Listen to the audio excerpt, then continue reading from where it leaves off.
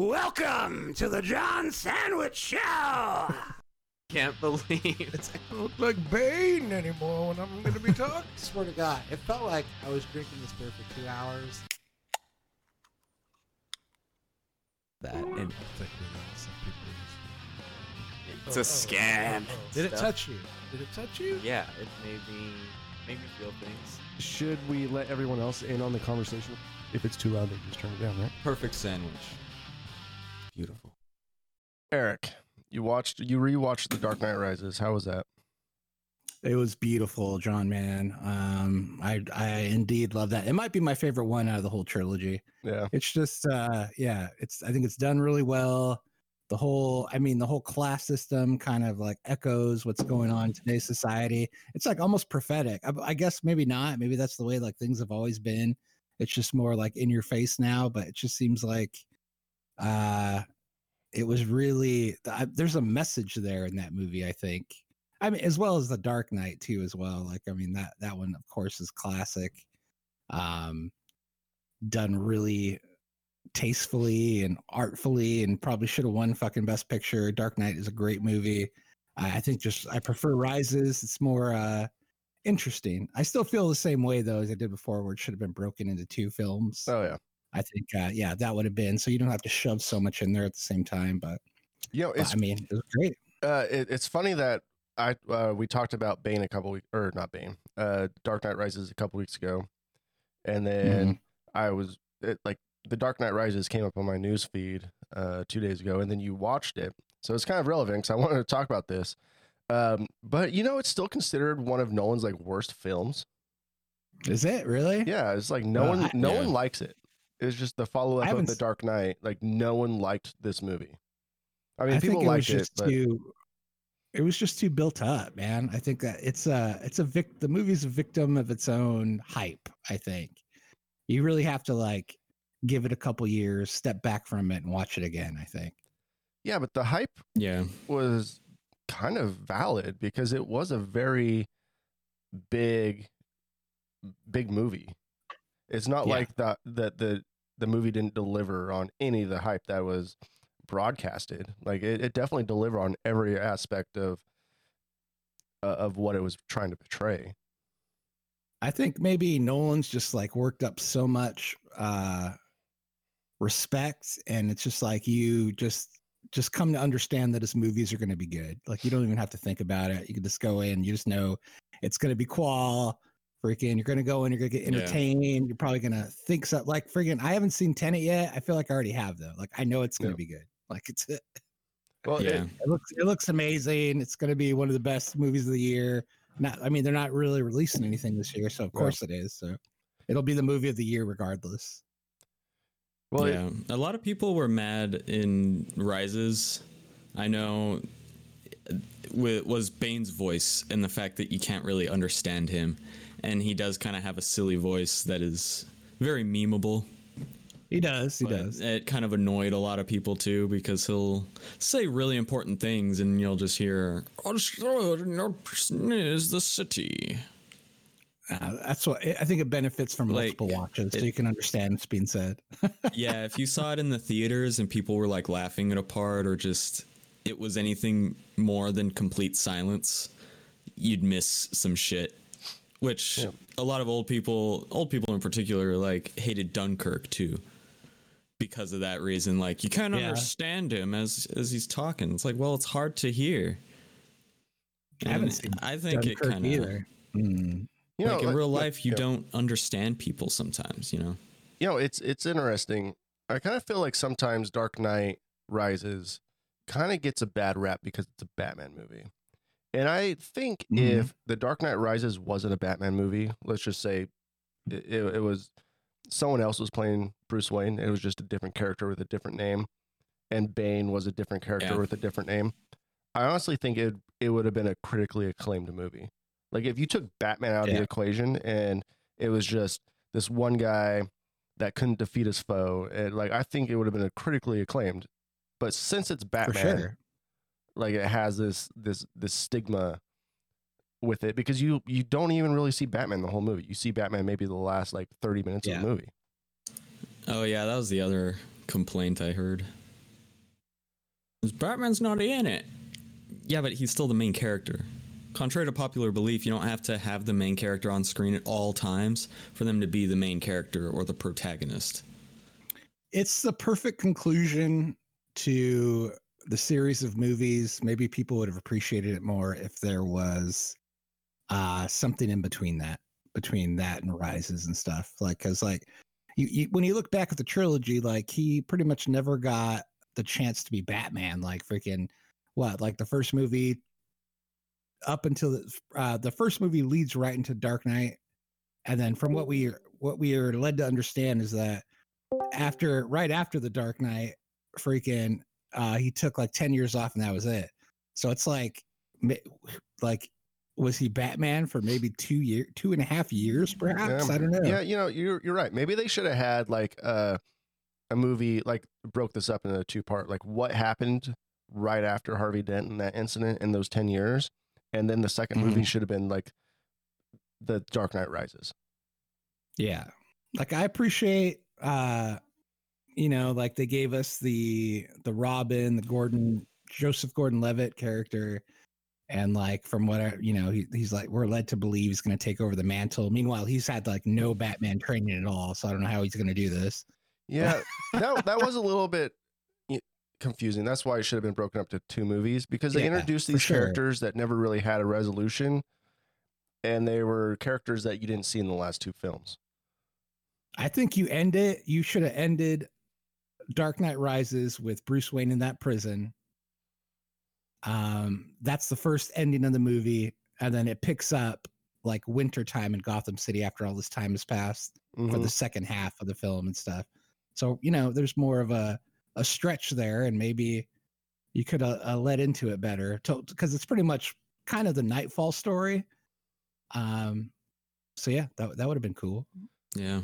So I'm gonna ask this of you guys. Bane posting, and it's like it's been big since it came out, and a lot of people say it's like this sets up the whole movie and is one of the reasons why the movie is flawed. All right. So the CIA agent at the beginning of the movie, the plane scene, right? Yeah. We all know that scene. So the CIA agent says, if I pull off that mask, will you die? Bane, it will be extremely painful. CIA agent, you're a big guy. For you. What does that mean? Like this is getting people like up in arms, because this is the article that posted off, and this is pretty much why a lot of people say like the movie is crap, because of these few lines don't make sense and sets up the whole movie for not making sense. I took it as, you pull this mask off of me, I'm going to beat the shit out of you. So it's going to be extremely painful for you if you pull this mask off. But that's how I took it. You could say, you're a big guy. Yeah, for you. Oh, yes, that is true. That's true. There's a double thing. Do you think that was done deliberately, or was that a fuck up with the editor? Like, did the editor just thought that seemed better? So there's been a lot of like questions asked, even with Tom Hardy himself, and there's not been a clear answer. So it's kind of getting people, even though like when did this movie come out? 2012, 13? So we're almost 10 years later, and people are still talking about these few lines. It's a penis joke. It's like, you're a big guy. Well, for you, he's saying that, that he's large down in the Bane pants. Yeah. But it's a curious few lines though. And it's weird that almost 10 years later, we're still talking about these 4 lines in a movie that sets up the rest of the movie. Well, there's a lot of bad lines in the movie for sure. The dialogue could have been done completely. I think the one that stands out for me, which is just horrible, is when Bane says like, "So you've come back to die? Oh, so you come back to die with your city?" And then Batman's like, "No, I came back to stop you." Like that's kind of lame. I think Tom Hardy on the nose. Tom Hardy's lines, I feel like, were amazing. Christian Bale's could have been done a lot better. For sure. And that's been like, I think that's been a thing. I think Nolan's handled it better throughout the series, but like even with the Tim Burton films and stuff, it's like these are Batman movies, but Batman always ends up being a supporting character rather than the basis of the whole movie. Yeah. Yeah, which is Yeah. It's I kinda always like like a villain show. Oh, but Which I is nice. also It's good. I also feel like in The Dark Knight Rises, it has some of the best lines out of any Batman movie. I agree. Do you feel in charge? Like that has to be like the most powerful movie line like ever. Like to put like You no feel violence in at all, charge. just putting your hand on someone's shoulder and asking them if they feel in charge. You know, like how I was- powerful is I- that? Right? I was a spectator watching in a theater, and I did not feel in charge at that moment. Tell you what. Yeah. I wish I had that much power on people. Sometimes, you sure. know, it's like, Yeah. you know, I like one of these days at work, I really want to go, do you feel in charge? Maybe to But, like my like- director. Wasn't there an article that said that since Heath Ledger died, they had to like scramble for a script? Yeah, that's what I've read and stuff. It's just that he had no Christopher Nolan beforehand did not have a third movie in mind without Heath Ledger. Like that was always part of the plan, was that they'd bring him back. Well, So- I also heard that they didn't even have the third script even ready, like when Heath Ledger died. So like there might have been like plans, but like there was nothing set in stone, like not even written No. yet. So it was still like an open book. They could have just ended it with The Dark Knight. Like that could have just been it and just capped it at 2. Oh, There's no you and reason me. why every series has to be a trilogy. Yeah, and that'd be a Chris Nolan thing to do, very uppity and like, I don't do sequels, or the sequel was meant to happen, and if it's not completely conducive to the story, then I don't want to do it. I don't want to shoehorn shit Yeah. into things. That would have been an amazing way to end the Dark Knight, though, with Heath Ledger and Batman. You and I were destined to do this forever. Yeah. And That's just all like you need to know. not another Yeah. movie. Like I would have been completely happy with that line, the movie ending just like that. Like, hell yeah, you know. That was like a gut. I remember seeing that in the theaters, and that was like a gut punch moment, you know, like after he passed away, Mm-hmm. and having that line delivery was just like, oh, like what could have been, like that could have been the end of the series. Dark Knight should have been, probably. Like honestly, Rises is a good movie, man. oh, Rises is a good. It is a good movie. I'm sorry to say, it's a good movie. I do. Yeah, still enjoyable. I do wonder, just in maybe in the lighter timeline, not this dark timeline we're in right now. I wonder, Yes. like, The darkest of times. you know, what if Heath Ledger didn't die, and like there was that Mhm. second Dark Knight, or like the third, or maybe a fourth. Like I would have loved to see Christopher Nolan's version of a Batman Joker movie train, you know, whether it had been like a third Mhm. Batman with the Joker and maybe like a fourth that concluded or something, like a really thought out storyline with Batman and Joker other than a comic book, you know, Yeah. Yeah. like brought on the big screen with Nolan's like genius directing. That would have been every Batman's fan's dream. Yeah, I feel like there would be so much popularity. It could have gone Marvel franchise, you know? Just like 8 consecutive movies, all with Heath Ledger and the Joker and like other villains that are Heath Ledger-esque. But since he died, like you can't really touch that anymore. That's like, true. because then everyone will be like, "Oh, you just took Heath Ledger's character, and he's dead. So what is he gonna do about it? Nothing. Just kind of, it's blocked off now. Just like that kind of character, you know." They did kind of put a cap on it. Yeah. I don't know if it's doable anymore. I mean, For real. Like, All right. obviously the Leto Joker didn't work. I mean, I know people like he won an Academy Award and everything. Joaquin's Joker, very interesting. I don't know if that character though works well with a Batman film. I think that's like a one and done. I think Yeah. that they should just let that one go. Yeah, I don't know. We'll see who is it directing the new one? The Planet of the Apes guy? Yeah, Matt Reeves. Yeah, Matt Reeves. See what he can do with it. They announced a Batman episodic TV show with like a full on Batman with a rogues gallery, a villain of the week type show. Yeah, I heard Ben that's Affleck cool. might be in it too. Yeah. They stole our idea, man. Yeah, they did. Well, at least they're listening. You know, that's what we wanted, Yeah, for right? sure. This is what Obviously, listening to the sandwich. you know, about time people start listening to the sandwich. Yes. So Coming to DC and HBO Max soon. See So, what happens. I'm going to ask this question, and I want you guys to try really hard to answer it. So, let's just say Maximum effort. Heath Ledger never did the Joker, right? Mm-hmm. We never saw that movie. It never happened. Would Jared Leto's Joker actually be good? Let's say the last Joker we ever had was Jack Nicholson's, and then the next one we had was Jared Leto's. Would it have been a good Joker?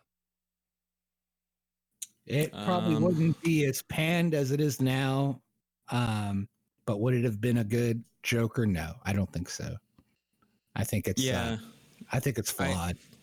I have faith that people would have seen how fucking terrible it is because like they hate Batman and Robin, you know, because of bat nipples and other like silly things that are just not like the character, I guess. Mm-hmm. Like come on, Batman is a detective. He doesn't have a bat card. He doesn't bust through a hole in the wall and it turns into a bat symbol because he made it that way. That's just fucking silly. And the Joker doesn't get face tattoos. All right. Yeah. So think of it like this: without Heath Ledger, there would have been no Heath Ledger influence, like the inflections on his voice and other things that Heath Ledger did. You have to realize, like, even though like Jared Leto was trying to do his own Joker, you still It was have still kind of you based still have in to Ledger's Joker. exactly. So without Heath Ledger's, you don't get a lot of that the inflections in his voice. Maybe not the over the topness because it's the Joker. You have to outdo somebody, right? Or you have to make it your own because Jack Nicholson's was so good. Heath Ledger's was Academy Award winning. You don't have that stigma. The last one you have is Jack Nicholson, which was a great Joker, very comic booky, very awesome. You know, for the time it was Tim Burton. So you don't have that stigma of like having to outperform everybody. Yeah. That's true. Yeah. The Joker character really is just like a big trophy. Or, you know, it's like a societal icon that everyone strives to meet and overperform, but everyone has to do it their own way. It's kind of crazy. Same with Batman. There's so many Jokers and Batman out there. Will the real And Batman arguably- please stand up? Please stand up. Please stand up. And I think, arguably everyone's Get done Batman. a different interpretation of it, which is amazing. Just like one character and all these different ways to take it. I just don't think Ledger strayed too far. Leto strayed too far from Ledger. Yeah, He's maybe not far enough. Yeah. So Because maybe it's like it's could the have been same done thing. He's the anarchist, but of 2020 time, or like whenever that movie came out. definitely where it's like- 2020. I get face tattoos and like I wear bling and shit. Maybe if there was no such thing as SoundCloud rappers, maybe that Joker would have been more well received. I think. Yeah. Maybe Yeah. don't blame it. Yeah. No, The it's fucking SoundCloud. it's definitely an interesting thought, though. You know, it's just I don't know. So speaking of like the light timeline, we all had like we have this big group text, you know, that we talk with each other all the time. And Eric mentioned the dark timeline, and you said that, and I was like, man, we really are in a dark timeline right now. We are It's the a darkest of timelines. yeah. I'm just waiting for Abed to switch over to a better timeline that we got going on right now. Right. Think of a better one, please. Yeah. I'm done living this scenario. Let's go back to normal. Yeah, it's time to reset.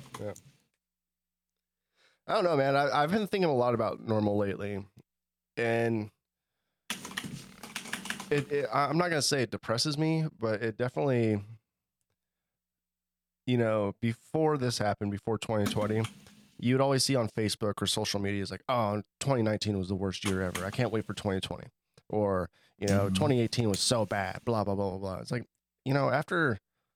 after this, I don't know if people could use that excuse anymore. Like, after this, it's your own fucking problem, and it's not the year, it's you. Like, this 2020 has been everyone's worst year ever. So like after this, people gotta stop using this years as an excuse for next year will be better. You know what I mean? Yeah. Yeah. Right. Like 2021 is worse than 2020. It's like, was it though? Yeah. Like as a whole. If the pandemic's gone and people are allowed to roam about the streets, is it really? Yeah. We've hopefully hit peak shittiness. One thing that Who knows? I got a couple new things with me that have developed over maybe the past week or so. One is my candle that I got, the Disneyland candle, the Pirates of the Caribbean candle. Yep. I never liked it, and then Emily started lighting it more and more. And as some of the stuff started burning off, it started smelling better and better to me. So it's like, it's not really pirates, but it definitely has like a sea salty type scent to it. Mm-hmm. Like, and then with the crackle and the sea salt, I had it burning one time in the garage downstairs. Like, just our offices are pretty much down here. And like there were crows outside, like cawing, and freaking, I could have closed my eyes and felt like I was on a pirate ship or something. It was pretty nice. It's not Pirates of the Caribbean, but it's definitely better than I made it sound initially on my initial review. So I would say I would recommend it. It's pretty good. Yeah, I was about ready to say, is the candle better because each day your memory is getting more distant of what Disneyland I think used so. to be? So yeah, I'm stopped remembering what it's all about and stuff. It's like a Neverland situation where I just don't remember. Or maybe things are just so bad now that any kind of little bit of semblance of something nice is like the most amazing thing ever. Yeah. Sometimes I'll go outside and I could smell where a cat is pissed, and like in my yard or whatever. No. You laugh right now, but then it brings me back to a Disneyland ride. It's a Small World. I was like, does it smell like cat piss? And yeah, it does. Small World. Yeah, because that's where I'm pretty sure that's where all their cats live or whatever. But it it's smells. overrun. It smells like a little bit of chlorine water and cat piss. And I was like, man, that smells like it's a Small World right now. And I got a little happy. I was like, if you smell what the Small World is cooking,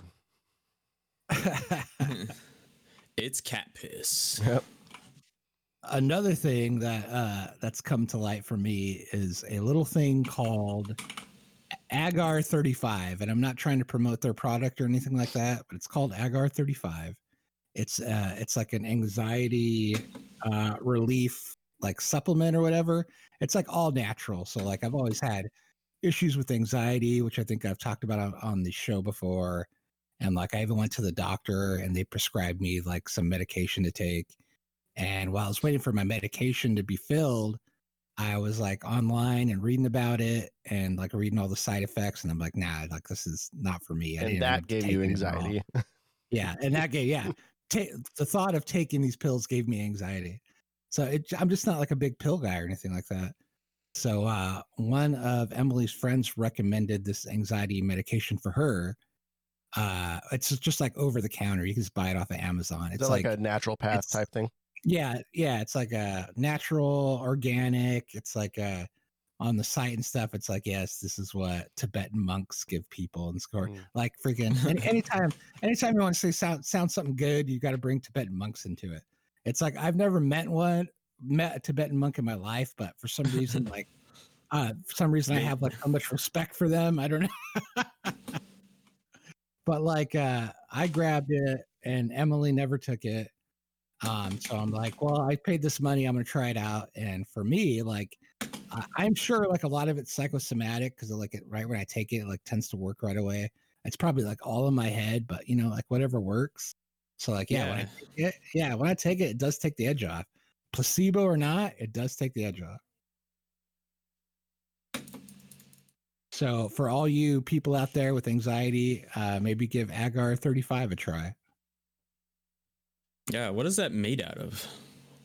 Let me see. I got the bottle right here. Actually, it is. If it just says Agar, I'm gonna scream. Ingredients: Agar 35. Agalaria, terminalia tribula, terminalia bellarica, umbilica affinicalis. I can't pronounce most of these things. Whatever it is, pretty good. Check it out. Nice. I'm glad it's working out for you, man. Yeah, it's nice. It works better at night for some reason. Like freaking when I take two in the morning, then 2 at night. The at night one, when I get into bed, I'm just like fucking. I get like zen, like really quick. Yeah. So there's something to it. I think there's something Tibetan monkey to it. Nice. How's the diet going? Are you still drinking that claw? Yeah, still doing that stuff. I've pretty much cut out the beer. Like, you know, I'll have one every now and again. But like mostly, yeah, I try to cut that out. I'm walking every day. Wait, hold on. So what'd you switch to? If you're not drinking beer, what are you drinking? Oh, just claw, or like I'll have like a glass of wine. All right. So you're not cutting alcohol out. You're just cutting out the beer. Yeah, The heavy yeah. calorie drinks. Yeah, but I still don't like. You know, it's more few and far in between when I do it. Like I'm trying to really cut because like I don't know if my diet's really changing much, but I don't think my diet's ever been the problem. Like I still feel like a lot of it has to do with the whole thyroid thing. So like I'm constantly fighting against that. But I feel like I'm in a pretty good place right now where I'm walking a lot and I'm really watching what I'm eating. And then yeah, I'll have like a glass of wine or like a claw when the occasion calls for it. Yeah. Or even a beer. Yeah. It's like I didn't quit off cold turkey, but I just try to do everything in moderation right now. Yeah. I have a weight, but we don't have a scale here, but I would like to think I'm down. Yeah. Some weight. I would hope so. Yeah. Nice. Yeah, I've been trying to not drink as much too. Mm-hmm. Because you can only take so much. At some point, even when you're young, you start to notice your body is not doing as well drinking just constantly every night. Yeah. Yeah. Like 4 beers a night is pushing it. Once I get down like 50, 60 pounds, I'll go back to craft beers. No problem. Yeah. Yeah. I still drink. I mean, the only time I drink those during the weekends because I just, usually when I'm getting off work, I am too fucking tired to drink a beer. Like, for sure. You know, but I do have my beer on the weekends. So, how's work going, by the way, with everything? Oh, still man. masking it up. Oh, yeah. Messing it up all the time. Fucking, my manager was out, so I was acting manager this last week, which is just fucking, you know, so I have like my job I still have to do, and then my manager's job, which now I inherited for the week. Nice. And I was like, fuck, man. Like, I have so much shit to do. Like, your job and my job. Answer me one question. When you were acting manager, did you feel in charge? I felt in charge. Felt in charge. But did you feel in charge? Dude, I fucking put my hand on people's shoulders all the time. I was like, do you feel in charge?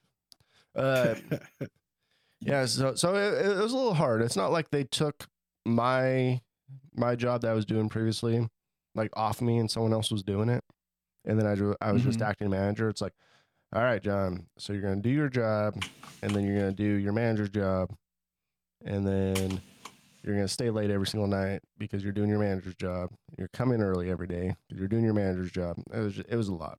I mean, which is fine. Like the week went through is smooth and everything. It was just like, it was a lot, man.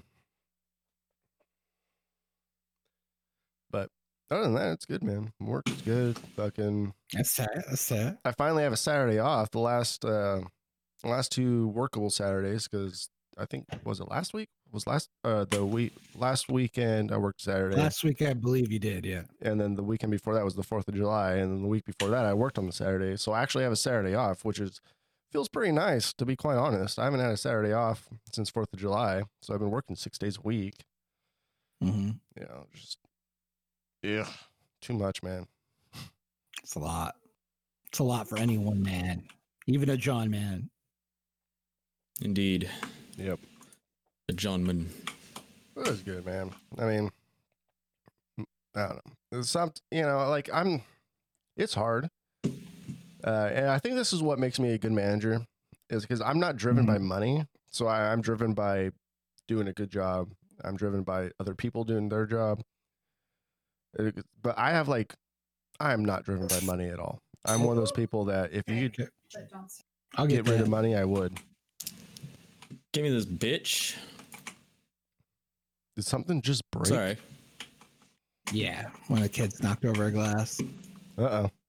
Did it crash? It Or did it break? crashed. Yeah, it broke. Did it other adjective for breaking? It shattered. Nice. Nice. Yeah, so Oh God. John and I last night we talked for like what, an hour, John? We were just bullshitting. We didn't podcast. We didn't record anything. We were just bullshitting, and he was playing his game. I was drinking some beers. It was a pretty good time.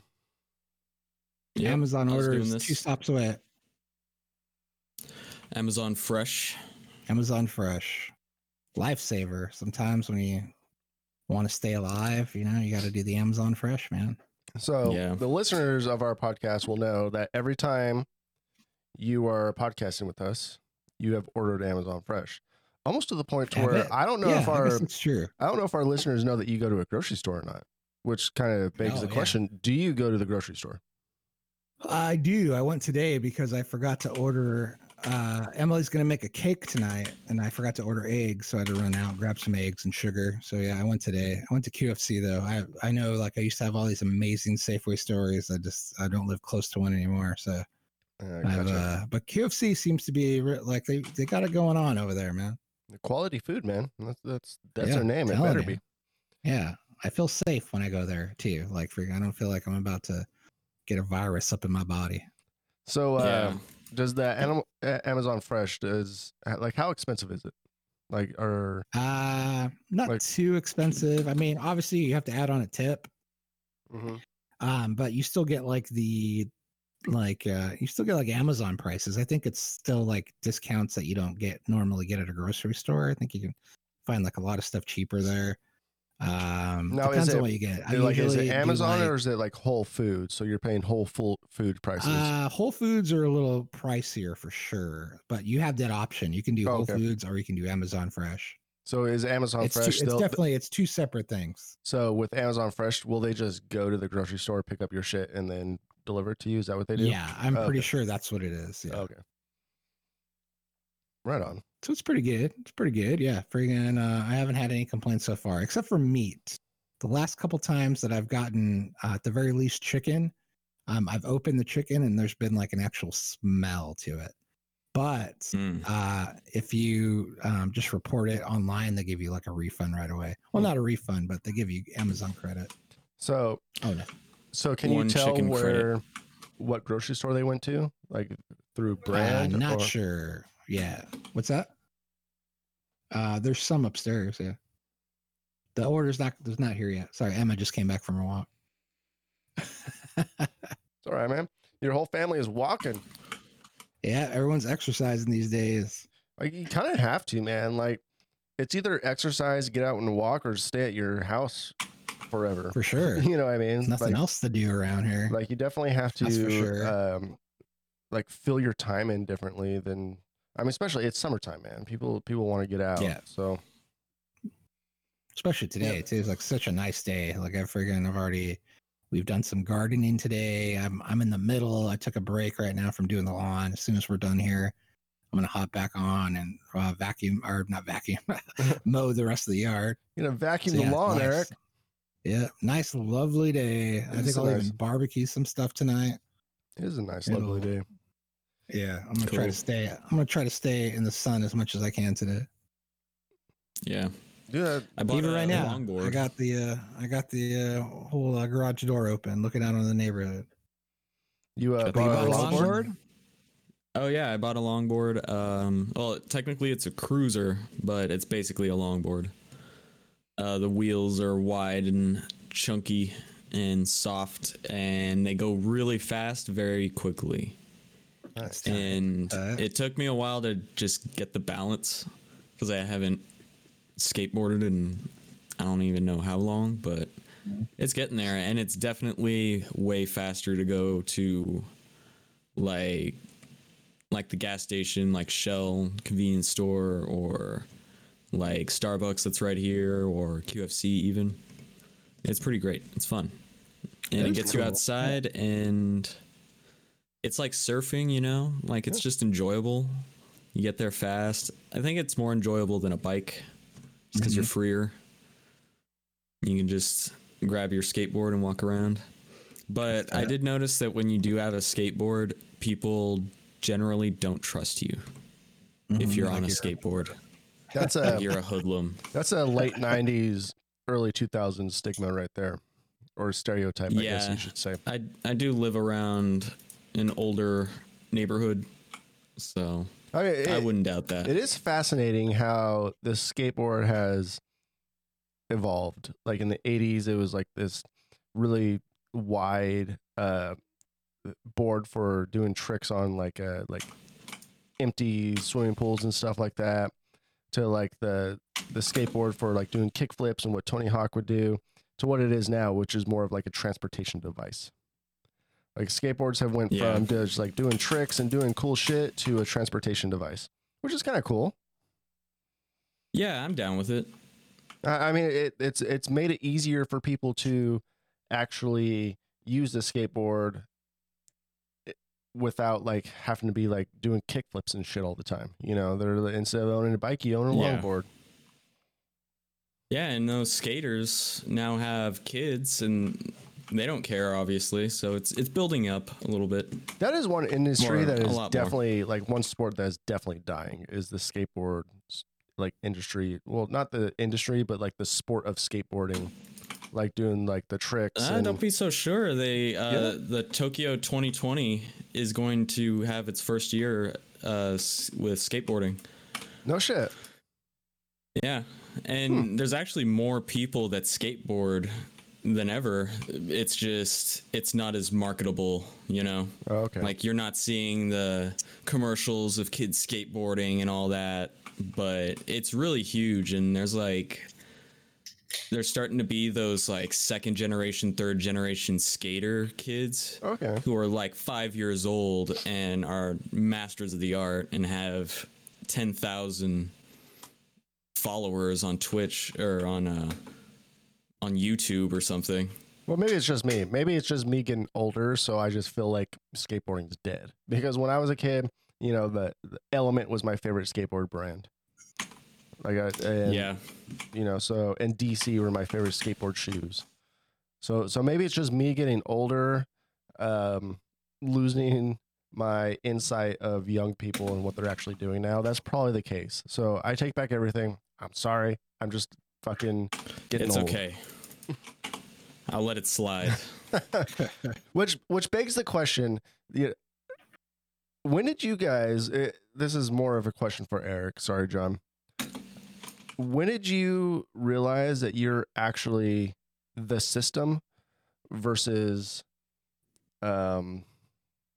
like this counterculture? Because there comes a point in people's lives to where you're fighting the system. And then after a certain age, you just become the system. I think for me, I still had the vibe that I was doing, that I was still putting good out into this world up until our very last day playing in a band, probably. Like, even like I was already simulating into society, like as a functioning adult, I think. Before that, like but there's still that, it always felt like still like a little bit of rebellion with the whole band thing. And I think once I lost that, I kind of lost sight of what it was to be young and to still be, like freaking putting my opinion out into the world. Now I don't really do that anymore, I guess, except for this podcast. But. Yeah. Which is a very interesting concept and feeling, like figuring out that you are the system. Like you become a certain age and like and you are the system. Like you are the generation that these younger kids are fighting against, because like we are an older generation than these 16 to 18-year-olds. And they have different values and different opinions than us. And that they do. So it is a weird feeling becoming a part of the system and letting go of your rebellious, not letting go, but just realizing that you're not a part of that part of culture anymore. You're not this young counterculture. I'm going to fight the system, be rebellious. I'm going to have change. I'm going to make my voice heard. Now it's just like, well, I'm part of the system, so I'm going to let the young people do it, and hopefully they make the right choice, right? Yeah. Hopefully they're I don't know. It's a weird feeling, to be quite honest. John, you're still a little bit younger than we are, so but you are more mature. I think you can relate. John's an old soul. He is an old soul. Yeah.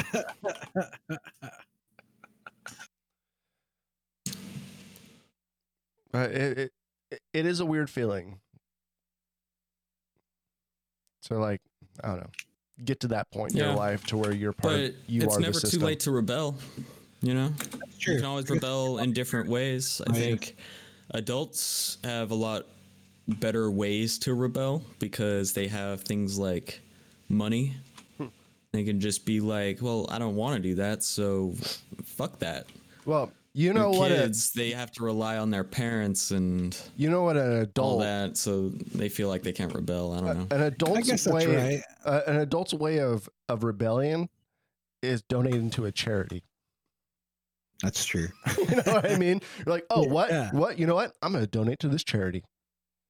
The irony of it, though, too, I think, is like a lot of that rebellion and everything like that. Like, it's more of an idea when you're younger and stuff. It's more, I guess, all about raising consciousness, but you're not really making a difference. Like, the only way to truly make a difference is to assimilate and to do it within society's boundaries. You sound like the system right now, Eric. Right? Yeah, it's a very system thing for me to say. Right? If you would have said most that, rebellious things are just like capitalist marketing ploys anyway. Like, oh yeah, shop at Zoomies. That's how you be a rebel. Shop, like, buy your flannel shirts. That's what rebels do. it's just interesting. Like, as you get older, your values and your opinions and your way of thinking changes on being a rebel or being a game changer. Like now, like the most meaningful way a lot of us could make change is by either raising your kids the proper way. That's how you're going to make change, Eric. You know? Yeah. Well, Or, I think I've you kind know. of come a little bit full circle around on it because, right, like when I was younger, it was more about the greater good, like what's good for everyone. And then I found when I got older, it became more, my circle got smaller and it became more about, well, what's good for myself and the people around me. But I think that now that we're like in pandemic times, I'm kind of going back towards what's the greater good and what do we need to do like as a society that we're all okay. Yeah. But you're going to do it in different ways than what you ever would have done before. Yeah. pretty much bitch about it on Twitter. That's how I you fight bitch the about it on system. Twitter, and you Yeah. fight the system by becoming part of the system. It's like, hey, this is what's best for everybody. Is if I wear a mask, so I'm gonna wear a mask. Yeah. That's me rebelling against the other people that the counter. I'm just gonna do it. You know what I mean? So Yep.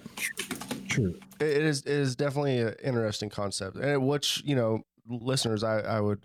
I asked this question to you, like, when did you figure out, like, when you were part of society, and like, think about it for a second, because it's definitely a mind-blowing thing, especially as you get, It is. in your mid-30s and 40s, and you realize that, you have a good job, you've established yourself, which is everything you were fighting against in your early 20s. Yeah. And into your teens. So it's very interesting. Things just matter different. The more elevated you start getting, like you start worrying about different things. Like freaking, it's more like freaking, you're more tax orientated. Like, God damn, why am I getting fucked every year in taxes? Like, Yeah. it becomes different. Your priorities get different. Yeah, the things you need to rebel against become different. I guess Or I it's guess not clothes. Like, who cares about clothes at some point? You're like, let's rebel against, like you said, taxes. like Yeah. our form of rebelling now is voting. Oh, we Yeah, vote. for sure. That's how we rebel and get what we want. Right. Instead of burning the place down, we're gonna check this person as our representative. Yep. It's interesting. It's interesting to think about for sure. Because like in my early 20s, Depressing too. To think about. it honestly is, man. Like I was thinking about my dad. I talked to my dad today, and we talked about our band days, because one of my first bands I was in with my mom and dad. My dad was a guitar player, my mom was a bass player.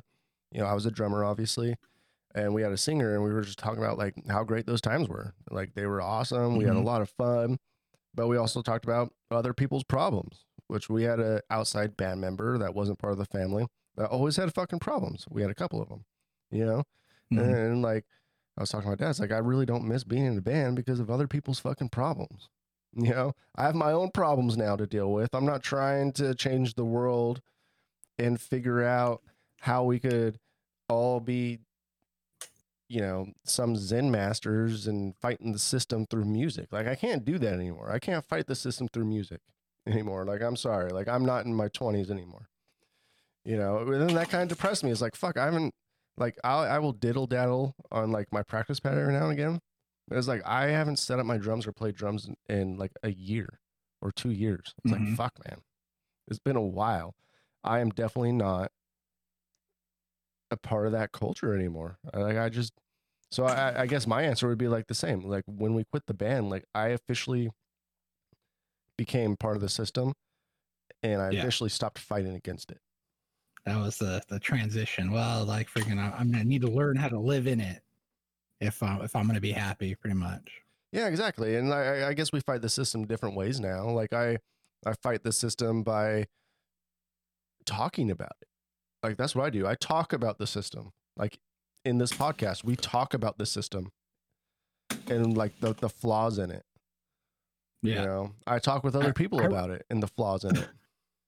I recently had a moment too. I think, and I won't name drop the band or band members or anything like that, but I saw, I think it was like an interview, some kind of promotion for an upcoming show. Now, this is a band that I used to go see when I was a teenager, so like older than me. But they were like giving an interview, and I think it was a singer talking, and the way they were talking and even like kind of what they were talking about was so triggering to me of a band member we used to work with. And like, it was like triggering in a way that it gave me anxiety. And I'm just like, oh my God, like here these people are. And like, oh my God, it's gotta be so hard to be a band right now, especially if like that's your sole income. And like, you can't play live shows right now or anything like that. It's gotta be so difficult. So I totally respect these guys and like everything they're doing. That's great. Like freaking, if that's your sole source of income, like keep at it, keep going.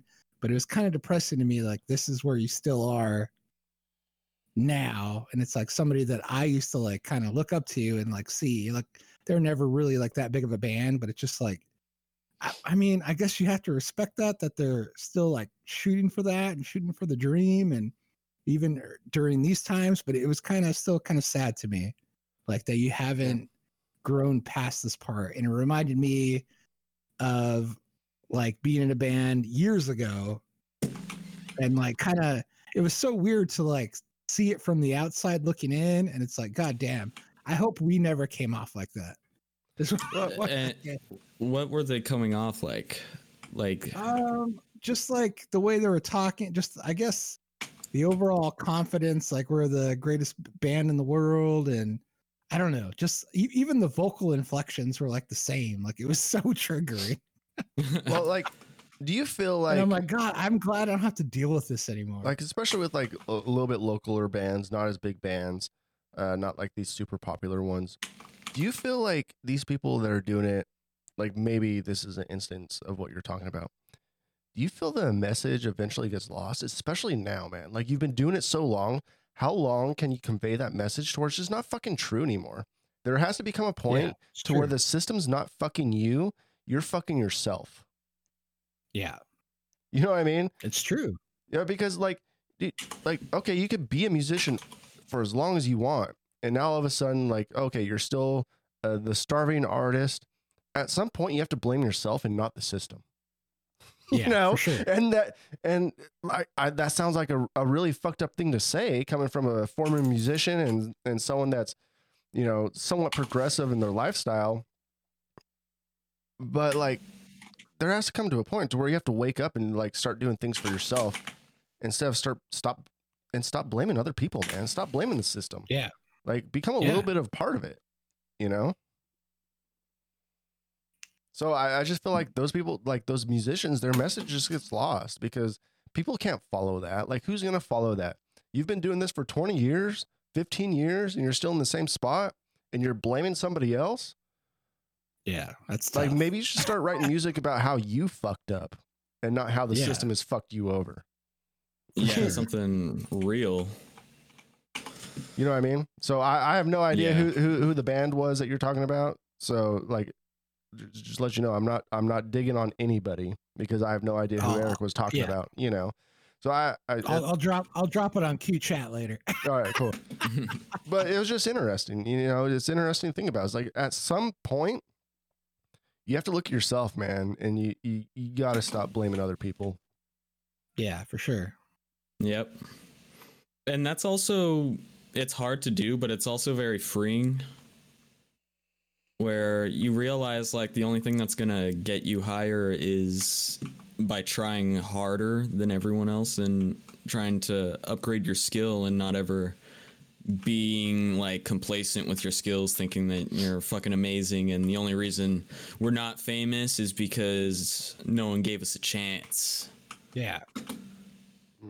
Which I mean, back in the day, like freaking, I loved my band and I thought we did fucking phenomenal. I think Eros was like a really good experience, and damn it, sometimes I wish I was still doing it, but like at no point was I ever like, I'm in the best band in the world and it's the people that are wrong. Yeah. why we're not signed and stuff like that. I never felt like robbed or anything like that because, you know, like we well, no, I won't say that we didn't, because like John Man put 110% into the band. I don't feel like I ever put as much effort as John Man ever did. And I don't think like if I could go my whole life throwing as much effort into something, it would never match the effort that John Man put in. So there was definitely momentum. And I think if we were all on board 100%, we probably could have done maybe a little better than we did. But I don't know, who's to say? I don't know. Like freaking, I think our issue was that we just never got the formula 100% right. I think with a phenomenal guitarist probably could have taken us to a better spot, but that's not something I think about a lot. Like what happened, and whatever. Yeah. We never got to the point that we did. It's just like I don't think we ever got the ingredients 100% right. And I agree with that. And I don't blame society for that. No, I don't either, man. Like you know, I feel like there was a point to where if we had the right pieces and the right chemistry, like I do feel Yeah. like we could have done something. Yeah, I Um, thought we were good. I just always felt like we could have been better. But with, I like, yeah, honestly, like I blame all of our failures on ourselves. You know, we didn't Yeah. try hard enough to find a good guitar player. You know, Mhm. we didn't practice enough. Sometimes Eric, not to throw you under the bus, you didn't show up enough. You know, there was Yeah. a lot of, but you know what? Oh, Like, I blame me 100%. but you know, like honestly, like at what point the chances of us ever making it were so slim anyway. So was it really Yeah. that bad that we didn't find that great guitar player? Because we might be the band you're talking about right now, for sure. fucking doing the same thing they've been doing for the last 15 years, probably broke as fuck, not doing a goddamn thing except for talking about how great they are. And they're not that great, probably. You know what I mean? We were coming up. We were coming up and doing the best we could in a time where live music was at its greatest decline, I think, with the exception of now. Yeah. But like when we were coming up, it was pretty much already dead in Seattle. Like the cow had been milked to death. Yep. Nobody were coming out for live shows anywhere. So Mhm. it was a tough time. So maybe like if we would have came into the game 5, maybe 10 years earlier, no doubt in my mind, we would have been able to do something. Oh yeah, absolutely. But you know, like, Yeah, timing is Yeah. huge. but I've put One of my, the greatest things. you know, and that's why I like doing what we're doing right now, because I feel like it still gives me a little bit of creative freedom, like the creative freedom that you used to have, like in a band or whatever. Yeah. And being able to do this and talk and bullshit, like this is enough creativity for me. And there's a lot behind the scenes, like of you know, the listeners don't see like my sound setup and what I got going on in the studio, and that's fun to me. It's fun to tinker and buy new pieces of equipment and making us sound like as great as we can sound. You know, it's a challenge and it's fun for me. And I love talking to you guys. You two are amazing people to talk to. Thank you. Thank you. Hey. The only thing Yeah. I do miss, to be honest with you, about the band situation was not even, and I love the live shows. Like I love playing live. Like that was obviously like my favorite part of it. My favorite moments of the band were coming up with a riff or coming like being at home and coming up with a riff or some kind of just melody and then coming to the shed and then having John Mann play what I heard in my head at the time I was writing it.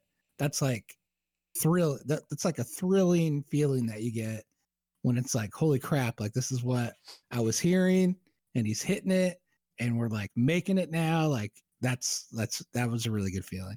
You Yeah. and I definitely had a great chemistry musically. Yeah. And like I've always fought for you to always be in the band because like there was just something special between you and I that we had. For sure. You know, the bass player drummer. That's something I've you know. always felt. Yeah, I always felt blessed with and stuff. Is like certain members and stuff. I didn't really have to worry about it so much because it's like it's like I never had to come to practice and be like, well, I hope we can do this. Like it was always like, well, of course we're gonna do this. Like freaking Yeah. John Mann's gonna figure this out. Like I have all the faith. And even Brandon and stuff coming in with stuff. It's just like it always felt so. Coming to you guys with something almost felt so surefire. Like we're gonna do something with this. Yeah. It was so positive. Yeah. Such a positive period. It was- Yeah. It was a lot of fun, man. It was a lot of fun. Like honestly, We all got to remember the Kobayashi Maru. Mm-hmm. Like sometimes you can do everything right and it doesn't happen. It's true. I Like, would it encourage sucks, like but everybody. That's true. I would encourage everybody to be in a band. Just don't go into the band expecting stardom anymore. You know, Yeah. like I think that was my biggest mistake, and because I moved to Seattle strictly to be a musician. I started my first business strictly so I could fund my band. You know, everything I did in life up until I was like 27 or 28 was for my band because I had 100% feeling that eventually I would make it. you know, so like everything I did was for the band. I started a business for the band. I moved to Seattle for the band. For a band, you know, found you guys. And then I realized that moving to Seattle has eventually changed my perspective on life completely. Like it wasn't just for the band. Like coming here has found me great opportunities that I would have never found anywhere else, which I'm very thankful for. Yep. You know, so John, like we often find things we're not looking for. yeah, like, so John, like you moving out of your hometown, like to here, like how has that changed your life? It definitely made me more of a realist, but it also just boosts my confidence it boosts my confidence moving out here because like I was able to do what I do without help from like my parents and stuff like that. Yeah. And it was just, I came here for opportunity and I found some, like not at all what I originally imagined, but like I found something that I enjoy doing and make good money. I hang out with my pod friends, I stream and like. But you have a great Twitch stream. Like I watch it, you know, well, I don't watch it live, but I usually watch a lot of your stuff on Twitch, like the highlights and stuff, which has been pretty cool. So congratulations for getting to the point where you have like highlights and stuff on your channel, by the way. Yeah, I've been making them. I read that it's really good to put out your highlights, and people who see that tend to go to that stream and watch it full time, you know? Oh yeah, for sure. So beforehand, like you didn't have the opportunity to do that because you weren't high enough rank, right? No, it was mostly I just didn't know about the highlight feature, and I was reading up. It's important to, if you do have a passion, read up and learn things, definitely, because no matter how much of an expert you are in something, there's something to learn somewhere. Oh yeah, absolutely. And so I was reading up, and I found like highlights are a big thing. You need to put out those highlights and those clips and stuff, because people who click there, like click your name live streaming, you might not be doing something super interesting at that moment, but they see your highlights, they're more inclined to stick around, you know. So are you posting that on YouTube as well, or no? I'm planning on doing it. I have them saved, and I want to do like a clip thing, but not sure when I'll do that. I think I'm gonna get more Halo 3 gameplay. Yeah. Nice. Oh yeah, man. Yeah, you know, is, you know, like, you know what you're saying, like research and shit, man. Like I consider myself a pretty decent sound guy, you know, but I'm still, every single day I'm doing research on how I can make it better. Yeah, and you do that really well, by the way. Oh, thank you. Thank you. Like, I'm not a sound guy, and it's great to have someone who understands it and knows what good sound sounds like. Yeah. It's a flaw, like it's a flaw and a blessing at the same time, because bad sound does drive me nuts. It drives me banana sandwich, and sometimes I could come off as a little strong and might like piss people off because like I'm trying to get like the best sound possible. So it's a little bit of a flaw, but you know, it's especially recording remotely. It's really hard for me because I don't have complete control over everybody's sound. Does that make sense? Right. Yeah, like, yeah, I get you. And like sometimes when I talk to you or talk to Eric, I'm not trying to sound like an asshole, but it's just like I'm trying my hardest to make it sound the best I can make it sound while recording remotely. You know what I mean? Yeah. That's like the professional. Like when everyone has a job to do, it's not a dick move to make sure everything is shipshape. Yeah. And getting people to make sure that everything is shipshape. Yeah. As you know, as a manager. Yeah. Like, you got to get shit done. Like, on movie sets, like, the whole thing that directors and actors are assholes. It's like, well, yeah, they're in charge of millions of dollars, and Yeah. many jobs hinge on the fact that they need to do something good. So, yeah, they get pissed off when you just talk to them. Yeah. Oh, for sure. When you just talk to them randomly, like, it happens. Oh, for sure. Yeah. But you know, like I feel like through this pandemic, you know, maybe our listeners could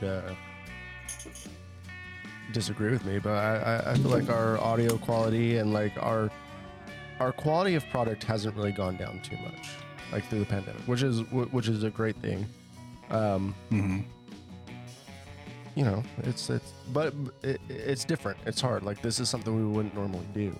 Like, obviously, we would normally be talking to each other, like in my studio, and we could play off Like we always have. like we always have, and we could play off each other. And you know, it is a little bit harder to talk remotely because you don't see the facial expressions. You're not in person, like actually like feeling the vibe. So to like do a podcast remotely and to have like the same energy we used to is a little bit differently, but I think we're doing a pretty fucking good job. For sure. I don't even see Thurston right now. All I see is Halo. Yeah. Yeah, and we're still casting. Yeah. Yeah, Exactly. It's amazing. Do you guys hear the gameplay? Not the gameplay, just your keyboard. Yeah, Okay, I hear the keyboard clack-a-lacking every now and again.